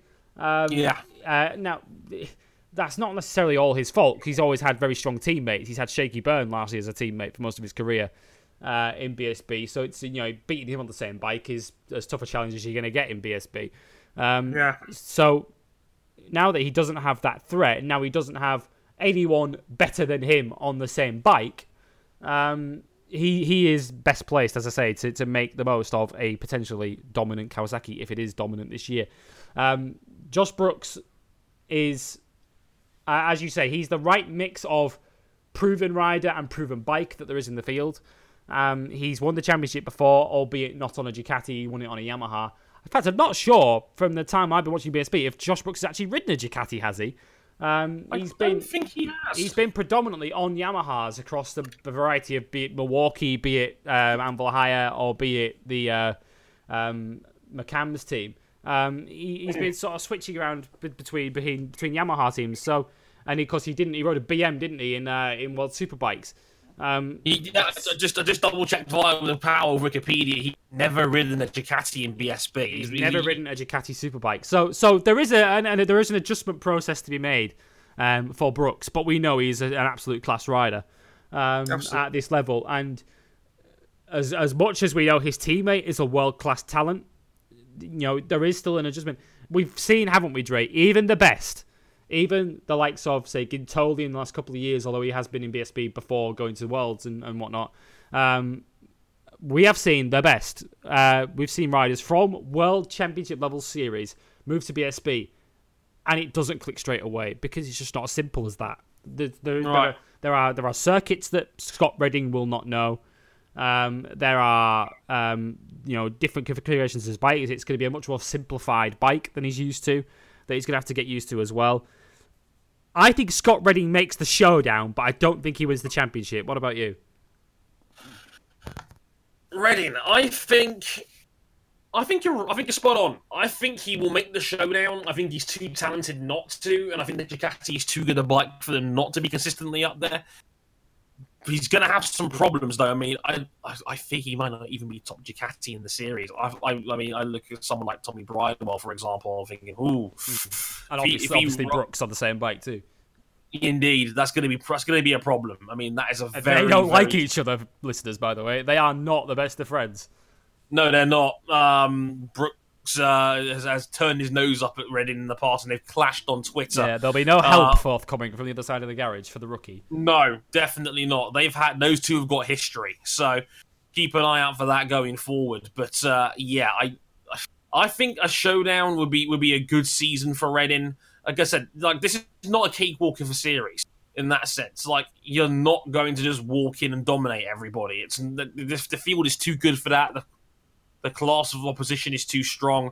The field is too close. But I think he could make the showdown with his level of talent and the team he's with. It's a good team. It's a good bike. The teammate is going to make it problematic to actually win it, though. But I think they'll be solid. That's for sure. But I think showdown is a good aim. Don't think they'll go all the way. Yeah, I think that's about right on Scott Redding. I'll take you through the full entry list for BSB because there's a few names that we want to pick up on and just briefly chat about. But we start with BY's Ducati with Scott Redding and Josh Brooks. Bilbao Suzuki have, on paper, a very exciting lineup of Bradley Ray and Luke Stapleford. EHA Yamaha are running David Allingham, who moves up from the Supersport class, the Irishman. Danny Buchan stays at FS3 Kawasaki. Fraser Rogers moves into the class with Gearlink Kawasaki. Honda Racing have an all-new lineup. They've lost both Linfoot and O'Halloran. They've brought in Andy Irwin, who shone on those standing appearances for Shaky Byrne at BY's last year, and Xavi Forés, perhaps, along with Scott Redding, one of the most exciting additions to the series for this year. The rider who was, 6th in the world in World Superbikes last year, now joining the Honda Racing team this year on number 6. The PR Racing, Lloyd and Jones, Boca Motorrad BMW team. That's probably not going to fit on the TV captions. Joe Francis, on number 42, is their rider. McCam's Yamaha, we'll come back to these shortly, because they have, again, on paper, one of the strongest combinations. Jason O'Halloran and Taryn McKenzie for them. Raceways Yamaha have Matt Truelove as their rider. OMG Racing Suzuki, no Gino Rea for them this year. It's Luke Mossey and Josh Elliott as their combination for 2019. Oxford Racing Ducati, which is essentially the team. It's Tommy Bridewell. It's the same team he rode for last year with a slightly different name. Oxford being their sponsors. It's essentially the Moto Rapido team. JG Speedfit Kawasaki are running Glenn Irwin and Ben Curry, who, of course, has been a stalwart and a very strong rider in the Supersport and Superstock classes over recent years. Ryan Vickers is the new replacement for Dixon at the RAF Regular and Reserves Kawasaki team. He's another from the lower classes who's getting the step up. Dean Harrison rides for the Silicone Engineering Racing Kawasaki team. Smith's BMW have a new lineup of 2 riders who have been teammates before, back when they were 2 of the 3 at JG Speedfit, Peter Hickman and James Ellison as their combination. Anvil Hayatag Yamaha have signed Dan Linfoot to replace Ellison alongside Sean Winfield. Christian Eden and Keith Farmer are the Tyco BMW team. Farmer, of course, who's the Supersport champion. Dean Hipwell is the CDH Racing rider. And Sam Coventry rides for Team 64 Kawasaki. Team WD-40 have Claudio Corti, a former MotoGP and Moto2 rider. And Brix Ducati are riding, or have a similar single rider, should I say, and it is the Frenchman Sylvain Barrier. As ever, Dre, it is almost impossible to pick 6. It's almost impossible to narrow it down to 6 for the showdown. But I think there are a few serious dark horses for the championship, and I think 2 of them lie within the McCams team. I completely agree. I think that might be the best team in the field. I think Taryn McKenzie in the second half of last season was electric. It was a guy that was challenging for victories. Yeah, he'll win races this year. I think he will. I think he definitely will. I think his talent was immense at the end of last season. Very nearly got involved in Leon Haslam's treble. He was, dare I say it, a match if not slightly better than Brooks by the end of last year. I agree. I think he was right up there. Got on the podium towards the end of the season. He's a very, very talented kid.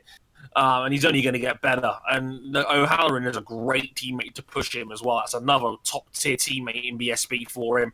O'Halloran in general was an excellent rider for Honda. He was a very loyal servant, stuck through him as they were developing their new superbike. And just in general, a very, very strong rider, an established veteran of the field. And you all know it, the Yamaha's fast. There's no doubt about it. It's undisputedly quick. And on some tracks, it's virtually unbeatable. We saw it at Brands last year. It was so fast around there. Brooks winning at a cakewalk, basically. So, yeah, the Yamaha's more than capable. And McCams have got a very good team underneath them in O'Halloran and Taryn McKenzie. So, definitely one to keep an eye on for sure. Yeah, I wouldn't surprise me if McKenzie is the nearest challenger to Josh Brooks this season. Are we agreed on that, Dre? I think very quickly, Brooks for the title. I'd say Brooks for the title, but I think Taryn McKenzie will push him very close. Yeah, I think we're agreed on that. We're looking forward to seeing how BSB unfolds this season. It gets underway. They're testing a few times between now and the opening round. They're testing at Silverstone and Portimao, and Monteblanco as well in Spain in March. but the season starts on Easter weekend, 19th to the 21st of April at Silverstone, and they're taking no chances yet, despite Silverstone no doubt reassuring us that everything's sorted because they're racing on the national layout on Easter weekend. Right, MotoGP then. We'd love to talk about Moto2 and Moto3, but I think we're going to have to be rather brief on Moto2 and Moto3. So we'll get them out of the way first, right? Moto3 first. Nigh on impossible to even pick a winner for this. I mean, I've said from midway through last year that I think Lorenzo Dalla Porta is going to win the championship this season. But it's a class that, I mean, predict Moto3 at your peril. Right. Do you want to make any predictions for? I don't. It is all over the place, this field, and it is an incredibly raw sort of lineup. Where I was going to say it's probably lost more strong riders to Moto2 than ever before. Yeah, in that sense, yeah, I completely agree. It's tricky to say because there's a lot of guys that I think are on that second tier of really strong Moto3 riders that will inevitably move up with there's a lot of talented guys moving up next year. Guys like the return of Romano Fenati, Jakob Kornfeil, John McPhee, Tony Arbolino, Dennis Foggia, Andrea Mino, guys who have won races or been in the mix to win races, but guys that have we've not looked at them as proper title contenders yet. There's a lot of stronger guys in that field in that sense. But there's also talented, new blood like Tom Booth Amos and coming up through the British Talent Cup and guys that like Chan Onsu who will be making his debut, his full-time debut with the Red Bull KTM team. So we don't know yet how it's all going to shake out. It is probably the hardest to predict Moto3 field in some time. Again, if somebody put a gun to my head, I would probably say Dalla Porta, but again, predict this at your peril because I have no idea realistically who's going to win this. I'm not surprised if someone like Darren Binder or Gabby Rodrigo's up there by the end of the year. Yeah, I think Rodrigo's not about to shout at all because he's stepping into the Gresini team that Jorge Martin has left behind. But yeah, it's a class for this year that has lost Jorge Martin, Marco Bezzecchi, Enea Bastianini. It's lost Philip Oertel. It's lost Fabio Di Gianantonio. It's lost so many strong names from last season. Someone's going to have to step in and fill that void. And I was just, while you were talking there, I was just looking through the entry list, and I only make it 8 riders on this Moto3 entry list that have even won a race before. And one of those is Onchu, who's undefeated, who won his only race that he started at the end of last season. And I'm going to continue to call him the undefeated Chan Onsu until Qatar, until that run undoubtedly probably ends.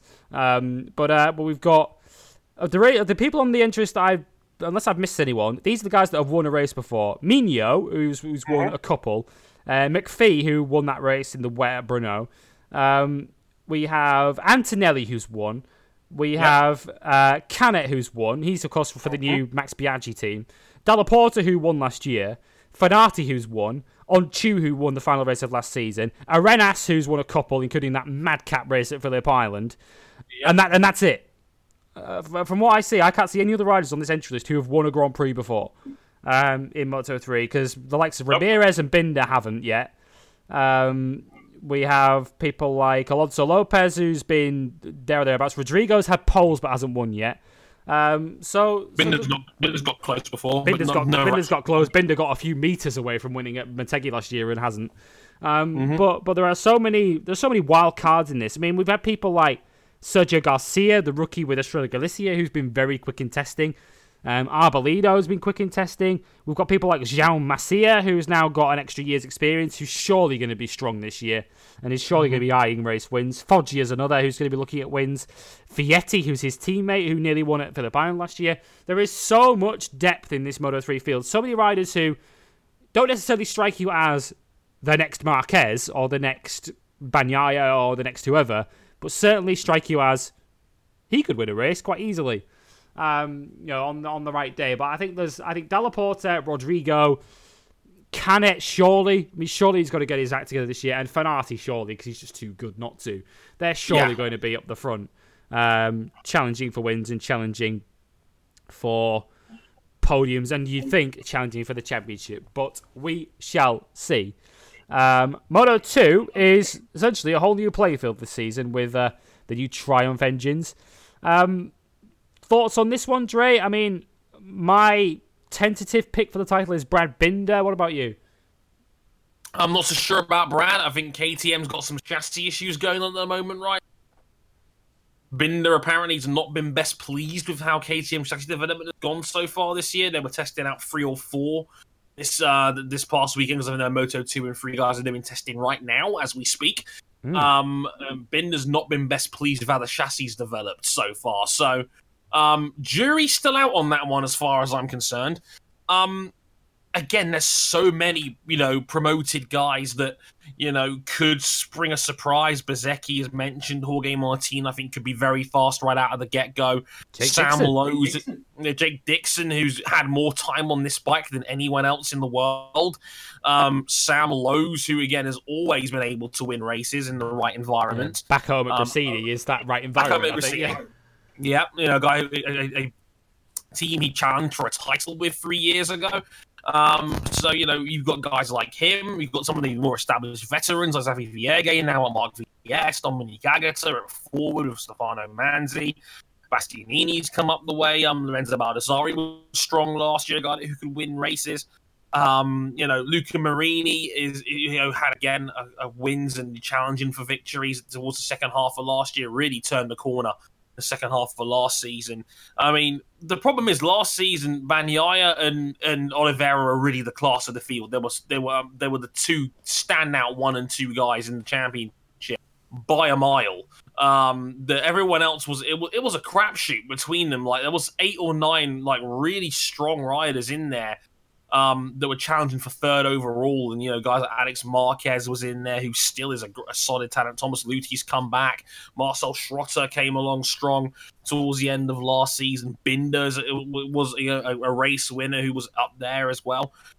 I have no idea who's going to win this championship. I mean, again, if somebody put a gun to my head, I'd probably put Luca Marini as favourite right now, but not by much. It's there is 8 or 9 guys who I could easily see challenging for the championship, and I'd say 3 or 4 more who, if everything goes their way, could spring some surprises as well. So it's a pick 'em. Good luck. Yeah, basically. I was going to say, and it's, I'll tell you what, it is nice to be able to say that about Moto 2, because it's not been predictable necessarily, but it's been a class where there's been a clear elite group of riders in that class for a number of years now, where the championship has been between 2 or 3 riders every year. Like in the years when Zarco won it, he won it comfortably, and even then it was only the likes of Luthi and Lowe's and Rins, who was of course in the class at the time, that were really able to keep pace with him. And we'll talk maybe about Bagnaia in a moment, but I think it's more not a measure of the fact that the field were inferior last year when we talk about Bagnaia and Oliveira being so far ahead, because I think we're now realising just how good Bagnaia actually is and how good he was last year. He is freakishly good. So don't hold that against the likes of Binder and et al. Last year, who could not keep up because they were racing against one of those once in a generation talents, I think.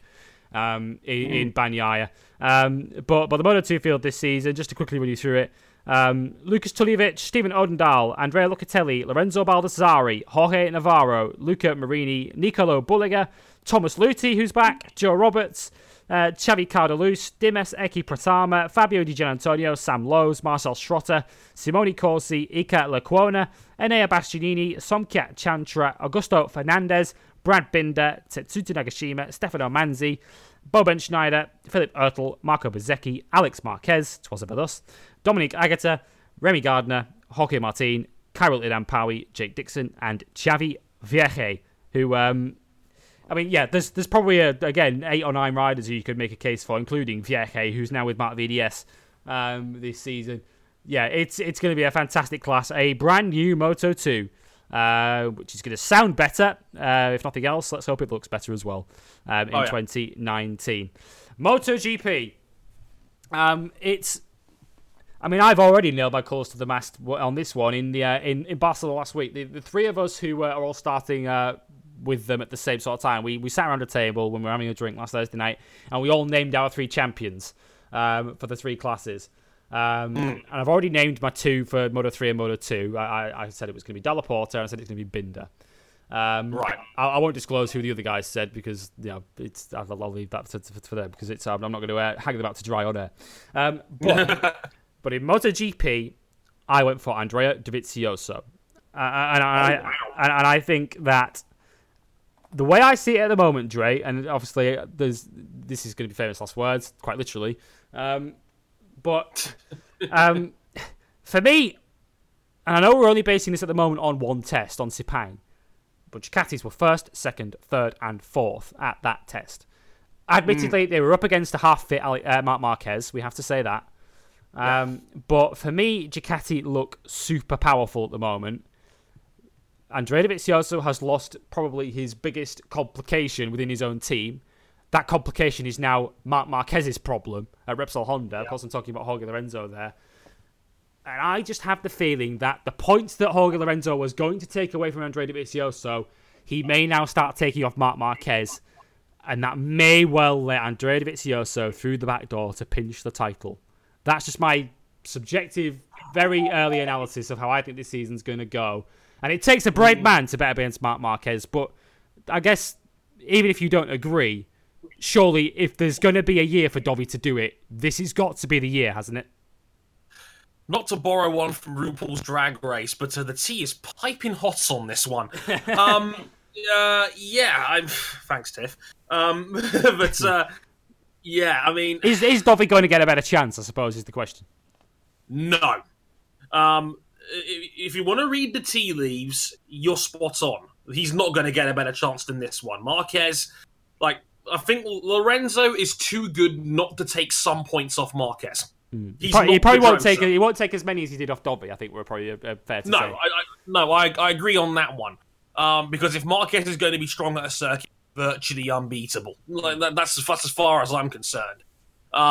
Again, Marquez still has bank-arounds like Cota, Aragon, Argentina, even if the Argentina results don't tell the full story. I was just about to say on that. I mean, we'll try not to veer too much from the Dovi discussion, but will Argentina and Cota still be banker Marquez rounds if he's not fully fit?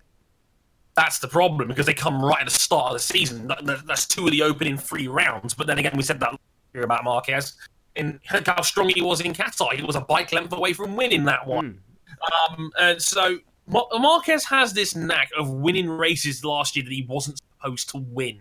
Not on paper anyway. But as you said, if you read the tea leaves, with Dovi having a team all its own, I do not expect Petrucci to be a long-term threat to Dovi here. I just don't. I love Danilo as much as the next guy. Oh, me too. I can't see him challenging Dovi long-term. I hope to God he wins one this year.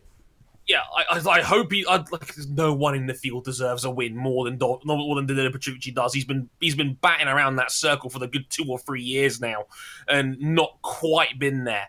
I'd love to see him win one. I don't think he's going to be a long-term threat for Dovi.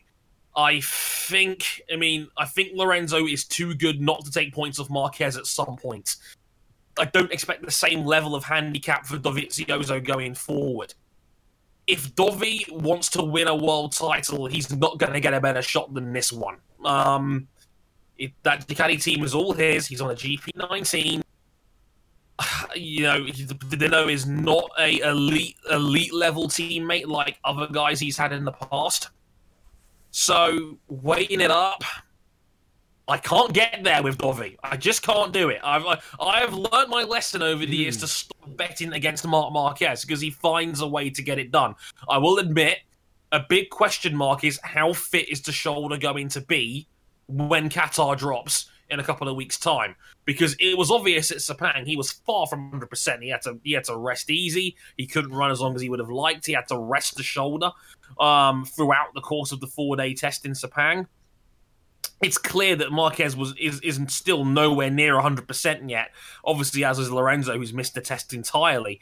So Honda's got teething problems, at least to start out the year. They're probably not going to be where they want to be. But he's Marc Marquez, and that's the problem. I can't bet against him. He's just too good. I can't do it, but anyone that says Dovizioso, I can't argue with you. He's got a very strong case he can make on this one because the politics of the field and how it's playing out all favour Dovizioso, for sure. Yeah, we shall see.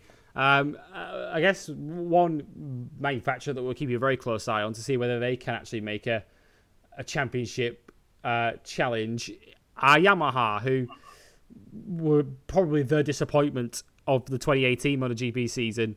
Only won one race, and that was with Maverick in Australia.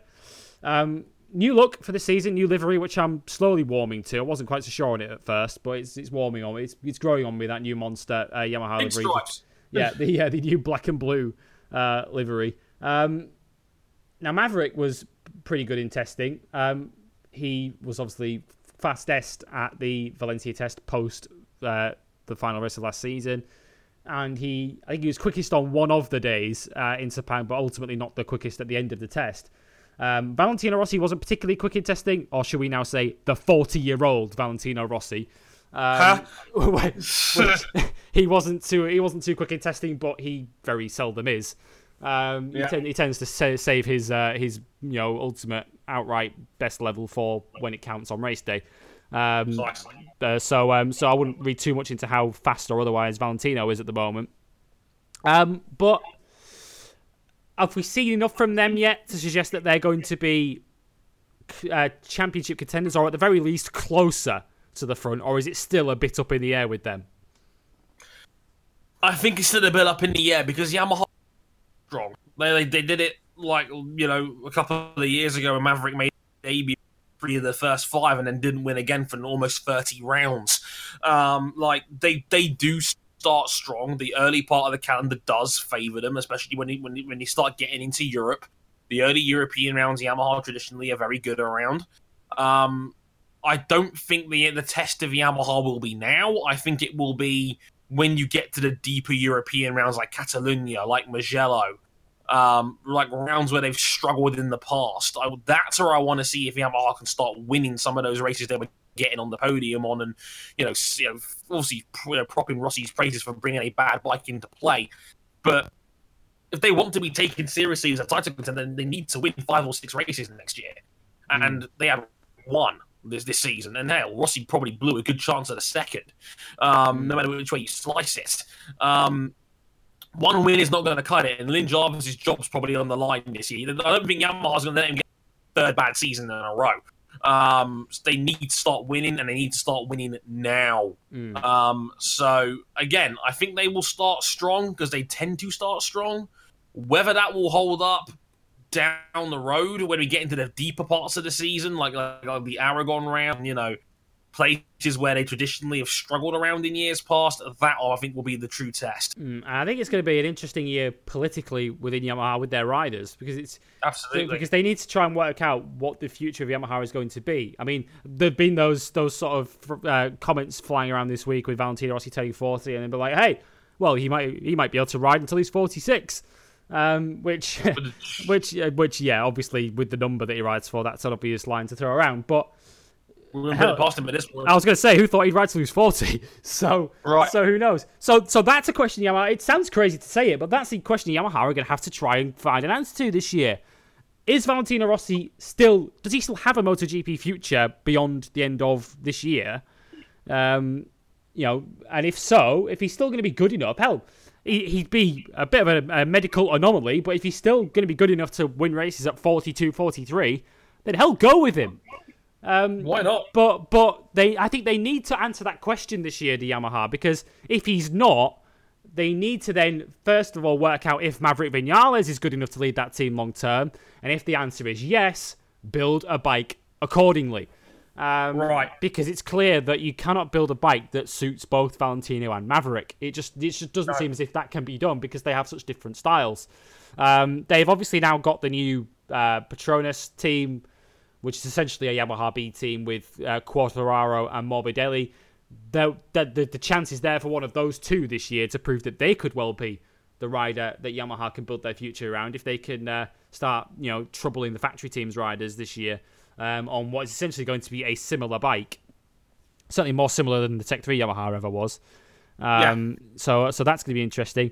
That's going to be an interesting little sort of subplot to watch this season. How quick are Yamaha, and where does the balance of power lie within that team?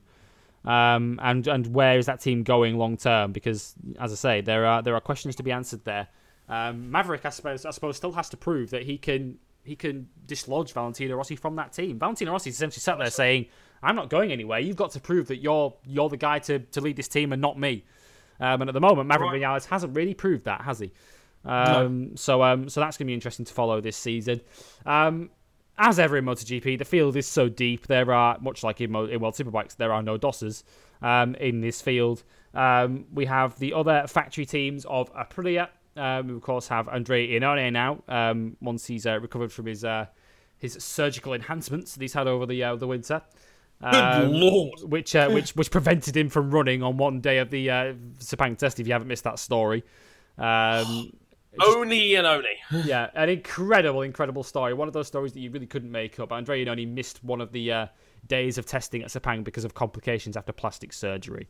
It's true, to quote Kurt Angle.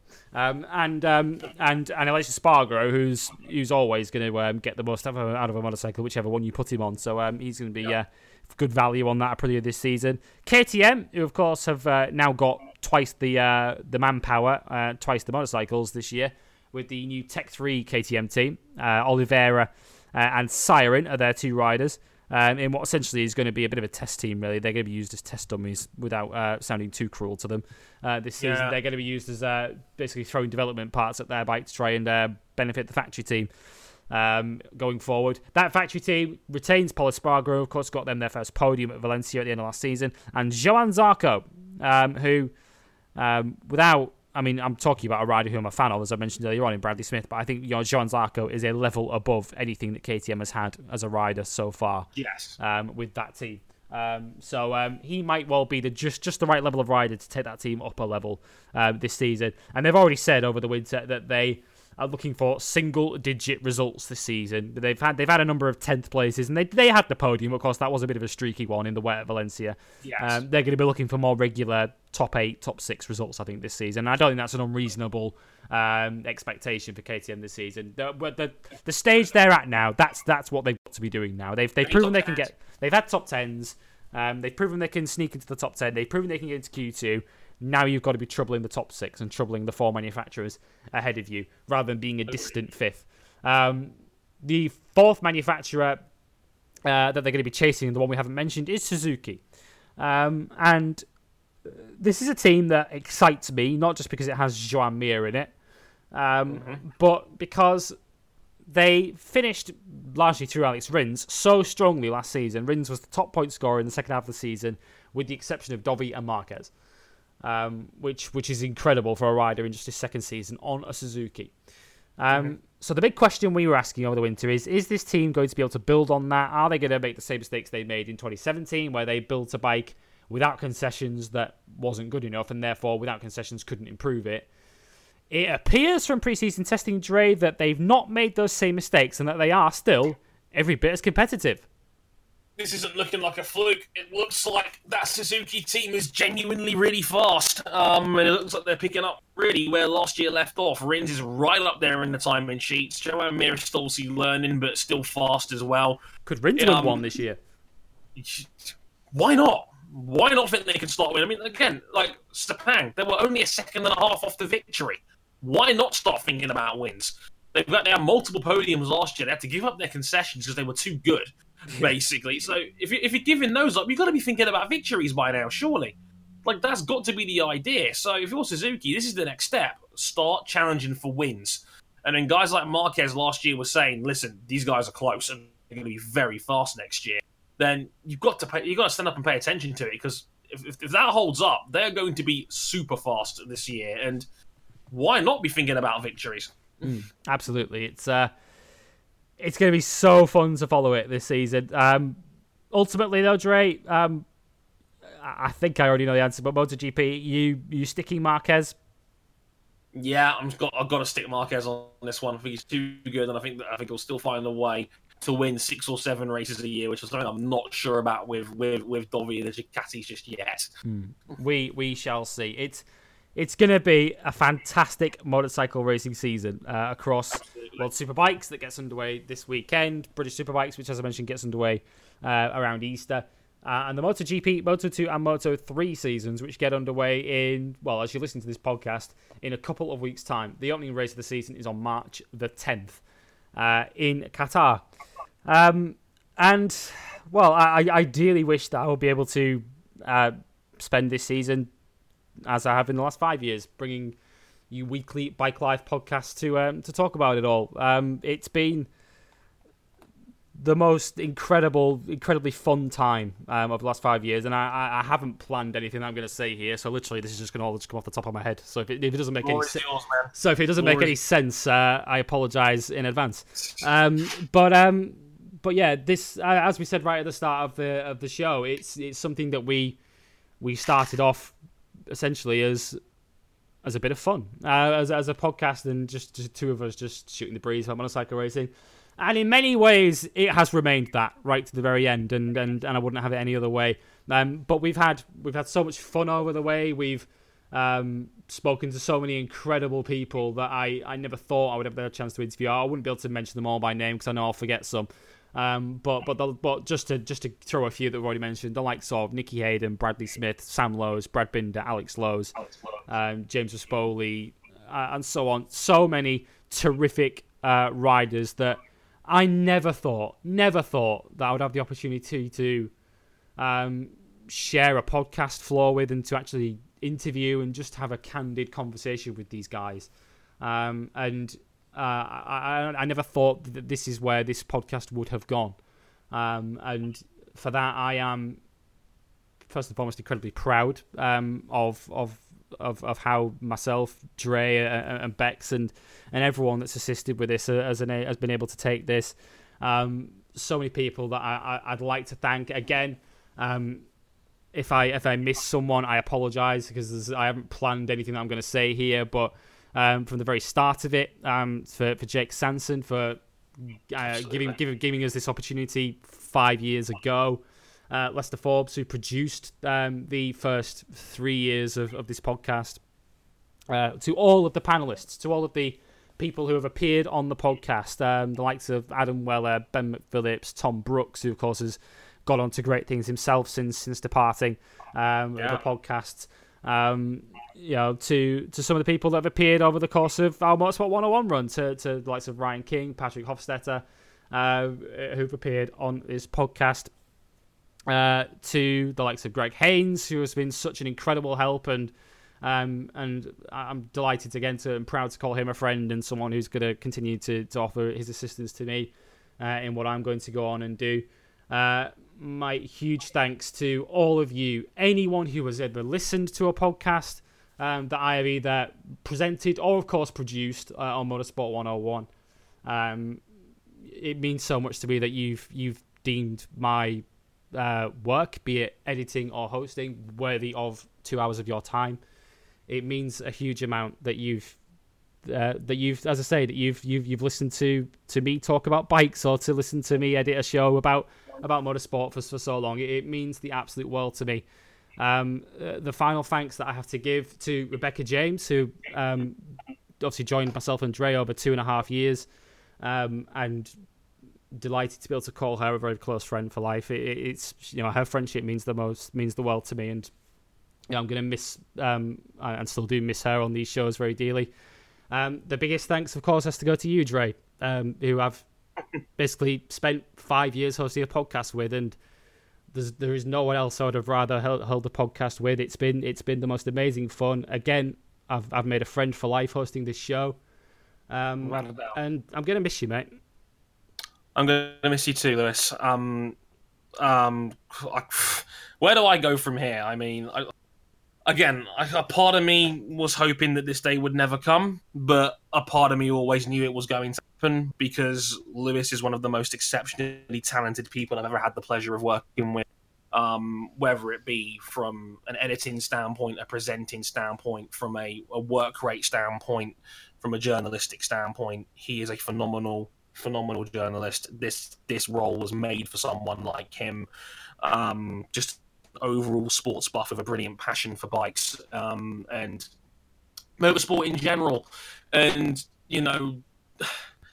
I've had an absolute blast for the last 4.5, 5 years. And I said it at the start of the show, and I'll say it here: I've never had an easier working relationship with anyone in my life, because we just clicked from day one. We got it, and we knew what we wanted to do, and never in our wildest dreams did we ever think we'd take it to this point.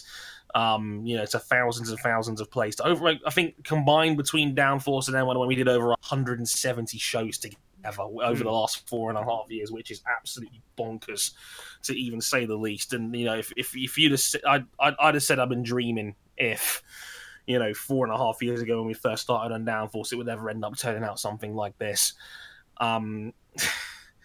It's never going to be quite the same again without Lewis on here, and we're losing someone that is good, that in my opinion is irreplaceable.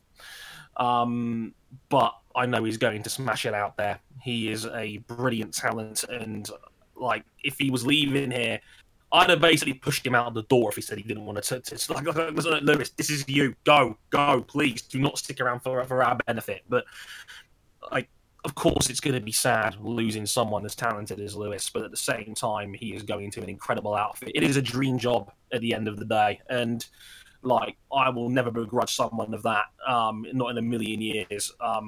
He's going to crush it out there. I have no doubt about that. Without a shadow of a doubt in my mind, he's going to crush it. And it's been an honor and a privilege to be able to work with you, Lewis, over the last 4.5 years. M101 would not be where it is today if it wasn't for you. So, from the bottom of my heart, mate, thanks for everything. We could not have done it without you. And I am never, ever going to forget that. Yeah, so, thank you. And just one more thank you as well. Thank you to all of you who's listened as well. It's been a wonderful ride. It really has.